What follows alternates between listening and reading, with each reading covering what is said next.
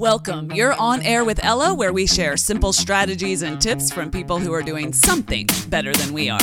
Whether it's wellness or relationships, to just living better and with more energy, or changing your mindset to accomplish more in your own life and succeeding however you define it. This is where we share the best of what we're learning from the experts, and we're learning more every day. Live better, start now. The self-help world is full of trite sayings that are meant to inspire, and just because something is overused doesn't make it not true or not of value. But there are some things that pop up in this personal development self-help world that I believe are well-intentioned, but wrong. Not just hackneyed, but actually harmful propaganda. Today's episode is about just that. 2 words that drive me crazy every time I hear and see them. What are they? Cut carbs? Drink water? Count macros? No, the 2 words that drive me crazy are be fearless. Be fearless! Rawr! The boss babe self-empowerment live, laugh, love accounts scream at us. Don't listen to those fears, ladies and gentlemen. Be fearless and take that leap. Quit your day job. Pursue your passion. Live, laugh, love. Hashtag blessed. Okay, so I'm not normally super ranty to you, and today is no exception, but I do want to break down why I don't love this kind of self-help propaganda and what I would replace it with.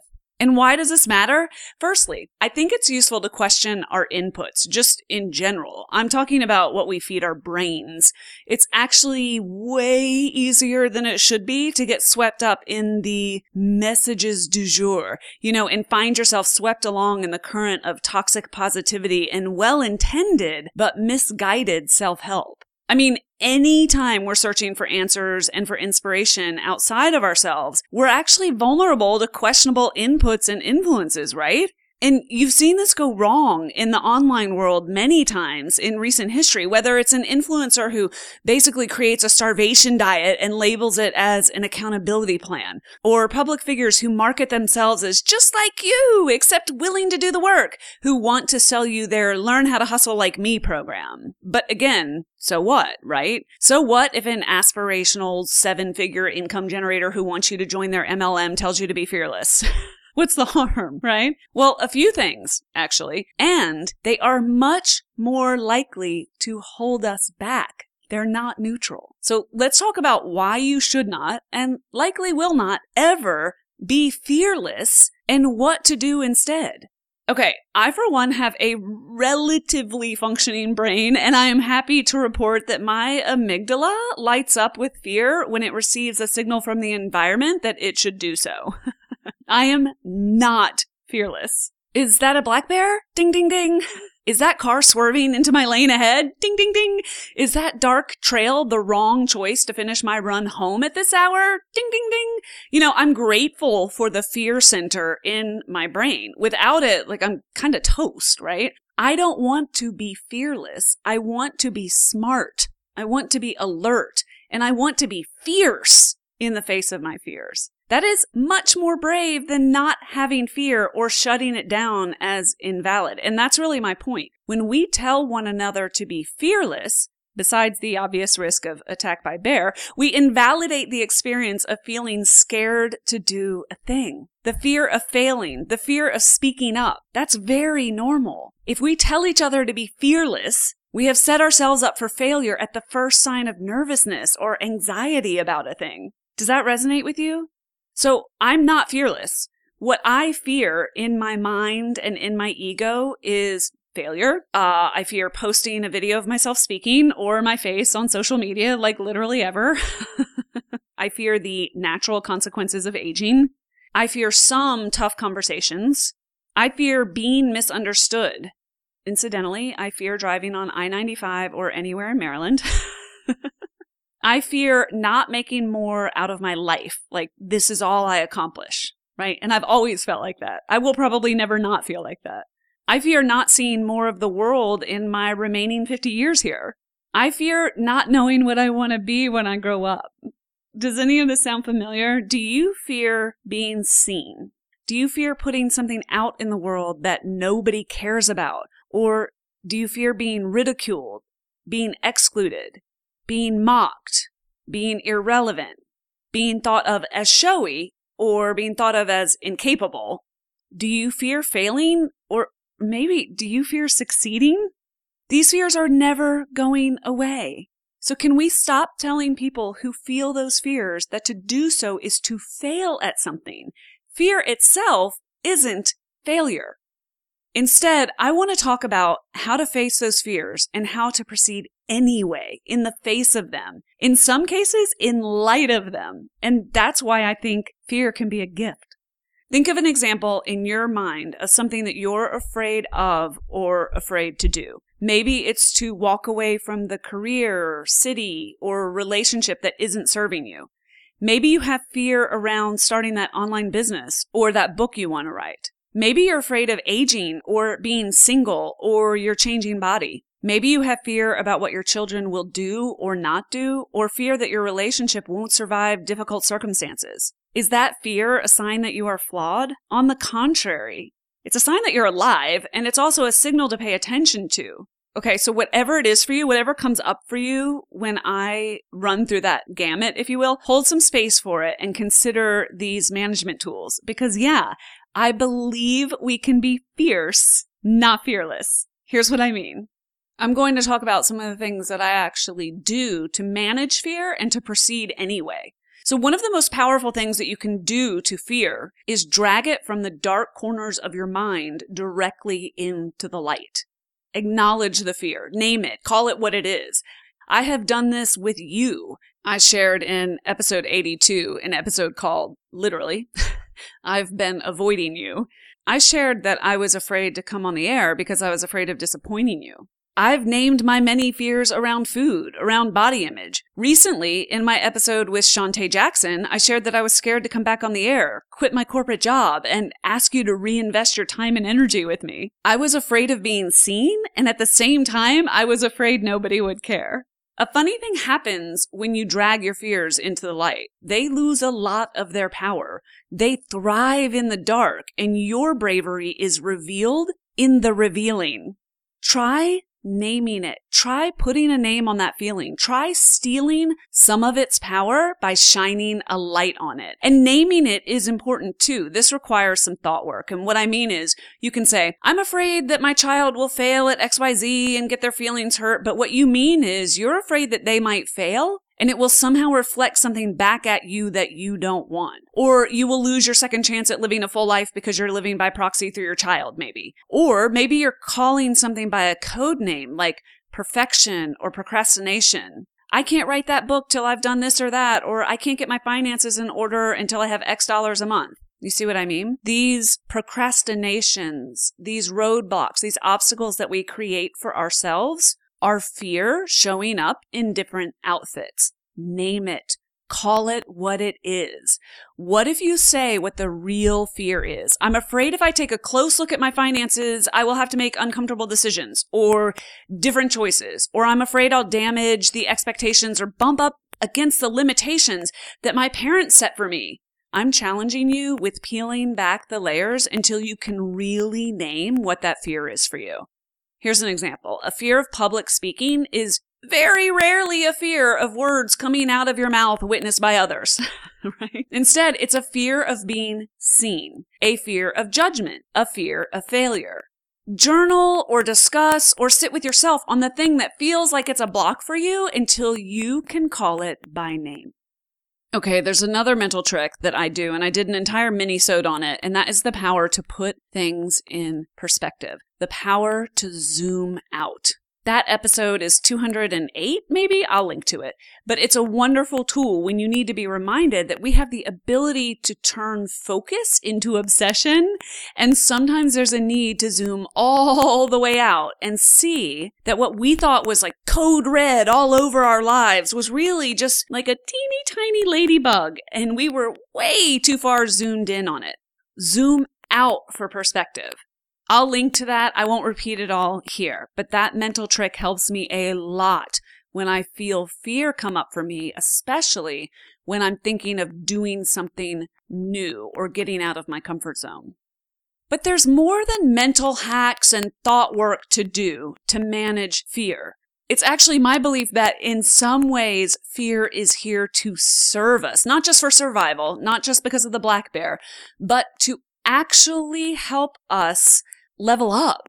I honestly believe we can use it, we can leverage it, and we can take its power to propel us. There are loads of examples where people feel physical fear and they use it to survive a dire situation. That proves the point, technically. But in my own life, there are many less dramatic ways that I use fear to propel me. For example, if I'm about to step on stage in front of an audience that I don't want to disappoint, right? Or if I'm lining up for the swim at the start of a triathlon, and I just don't want to die.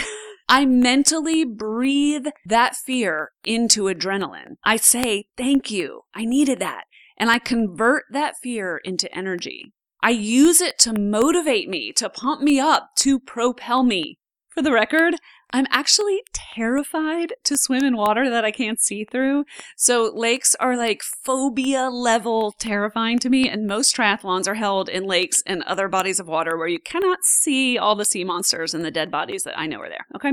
And God help me, if anyone is within an arm's distance of me, if anything brushes my leg while I'm in the water, it's not funny, the danger is real, and I'm utterly panicked at the thought. So this fear actually means I swim really fast.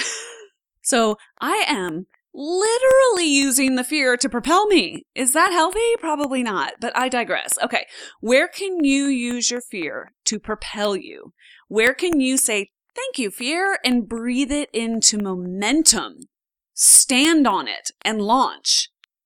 I find these things, it's easy to say, but when you can actually use your imagination and breathe into this concept, you can take the potential energy of fear and convert it to kinetic energy, to iterate, to level up, to do the thing. Okay, another way I combat fear is to make myself available to failure. What do I mean? All right. Somewhere between learning how to walk and getting grades at school, maybe, somebody convinced us that failure is like the worst thing that can happen to us. And thank God nobody told us this when we were transitioning from crawling to walking. Can you imagine? Like, sorry, baby Ella, you fell. It was pretty embarrassing. Let's not give that a go again, yeah? So yeah, I'm no longer Ella the Invincible, never let them see you sweat, because I acknowledged my fear. I called it by name. I leveraged it to project me into something exciting and new. And now here I am. I am very willing to suck at something new. I am willing to show up without preordained success. I am willing to show up without preordained success. Are you? Because what is the absolute very worst thing that could happen? Like really, really, what is the worst thing that could happen? I would much rather fail, even spectacularly, than do the minimum effective dose to get through a small but very picturesque life. So what does this look like, though? This is far more than a mental trick. I want you to consider, where can you be intentional and be willing to suck at something? I mean it. Like, I want you to sign up for something or join something or take a class in something that you absolutely suck in. Maybe it's French or dancing or joining a book club or signing up for a 5K. Where can you intentionally render yourself uncomfortable? For me, I recently joined a corporate women's group in Washington, D.C. that is way out of my comfort zone, for which I had to climb on top of my imposter syndrome, stand on its shoulders, and leave. Yes, I bumped up against all the what am I doing here's and the I'm not good enough to hang out with these women and I'm not qualified. Of course, I bumped into all of that, and I did it anyway. It doesn't make me good, bad, or indifferent. I'm just talking about momentum here. It's why I bought rollerblades, to use a different example, and why I don't care what my neighbors think when they see me flailing around trying really not to hurt my face. Just kidding. I'm actually not so bad anymore, but it's why I'm trying to learn a new physical skill all the time. You might see me practicing handstands and cartwheels in my driveway, and I am falling all over the place. I am a source of comedy or derision or eye rolling for someone, I'm sure, but I don't give it a second thought because I am actually trying to do things that I am no good at because I want to build that muscle. When you are willing to embrace things that you're no good at, guess what happens? Obviously, the more metaphorical handstands that you do, the better you get at them, and there's skill development there. That's true. But more importantly, you identify as someone who is willing to operate outside of your comfort zone, outside of your convenience zone, and the safety of your protected ego. That person is going to have way more adventures than Susie Safety Zone, okay? And I care what other people think, Kathy. Sorry, Susie and Kathy, it just came to me. So be willing and be intentional about doing things that feel uncomfortable to you. Create the experience for yourself of using that fear to level up. By the way, I think you know this. I think you understand the spirit and the intent of what I'm saying, but get uncomfortable means get out of your comfort zone. It never means override your actual intuition and be fearless and go against your inner voice, okay? Your intuition is boss. Don't put yourself in harm's way because I said face your fears. Okay, let's recap. We aren't fearless. If you feel fear at starting something new or creating the life that you want, it's not a sign that you're doing it wrong. There's no such thing as fearless if you are pushing past old limits. So live, laugh, love all day, but forget fearless, please. Instead, let's get curious. Let's drag that fear into the light. Let's call it by name. Let's examine why it's coming up for us instead of taking it at face value or as a sign that we should stay small, play small. All right, ready? Now we're going to make that fear work for us. We're going to convert it from potential energy, wreaking havoc on our nervous system, into kinetic energy that propels us forward. Thank you very much. What's next? We're not only not avoiding the fears that come up for us in our minds and in our egos, we are going to court it. We're going to seek it out. We're going to dance with it. We're going to sign up for scary things and engage with a challenge on purpose. We are going to create muscle memory around this. We're going to create an identity, literally one step at a time, of the person who feels fear, acknowledges fear, uses fear, and leverages it to level the hell up. We are fierce, not fearless. Now prove it. Okay, that's a wrap. I hope you enjoyed today's show and got something out of it that you can use. If you did and you want to learn more, find me on Instagram at OnAirWithElla or open the show notes for this episode and get all the links at OnAirElla.com. There's no with, it's just OnAirElla.com. Thanks for listening, thank you for sharing the show, and thanks for inspiring me. You are, quite simply, awesome.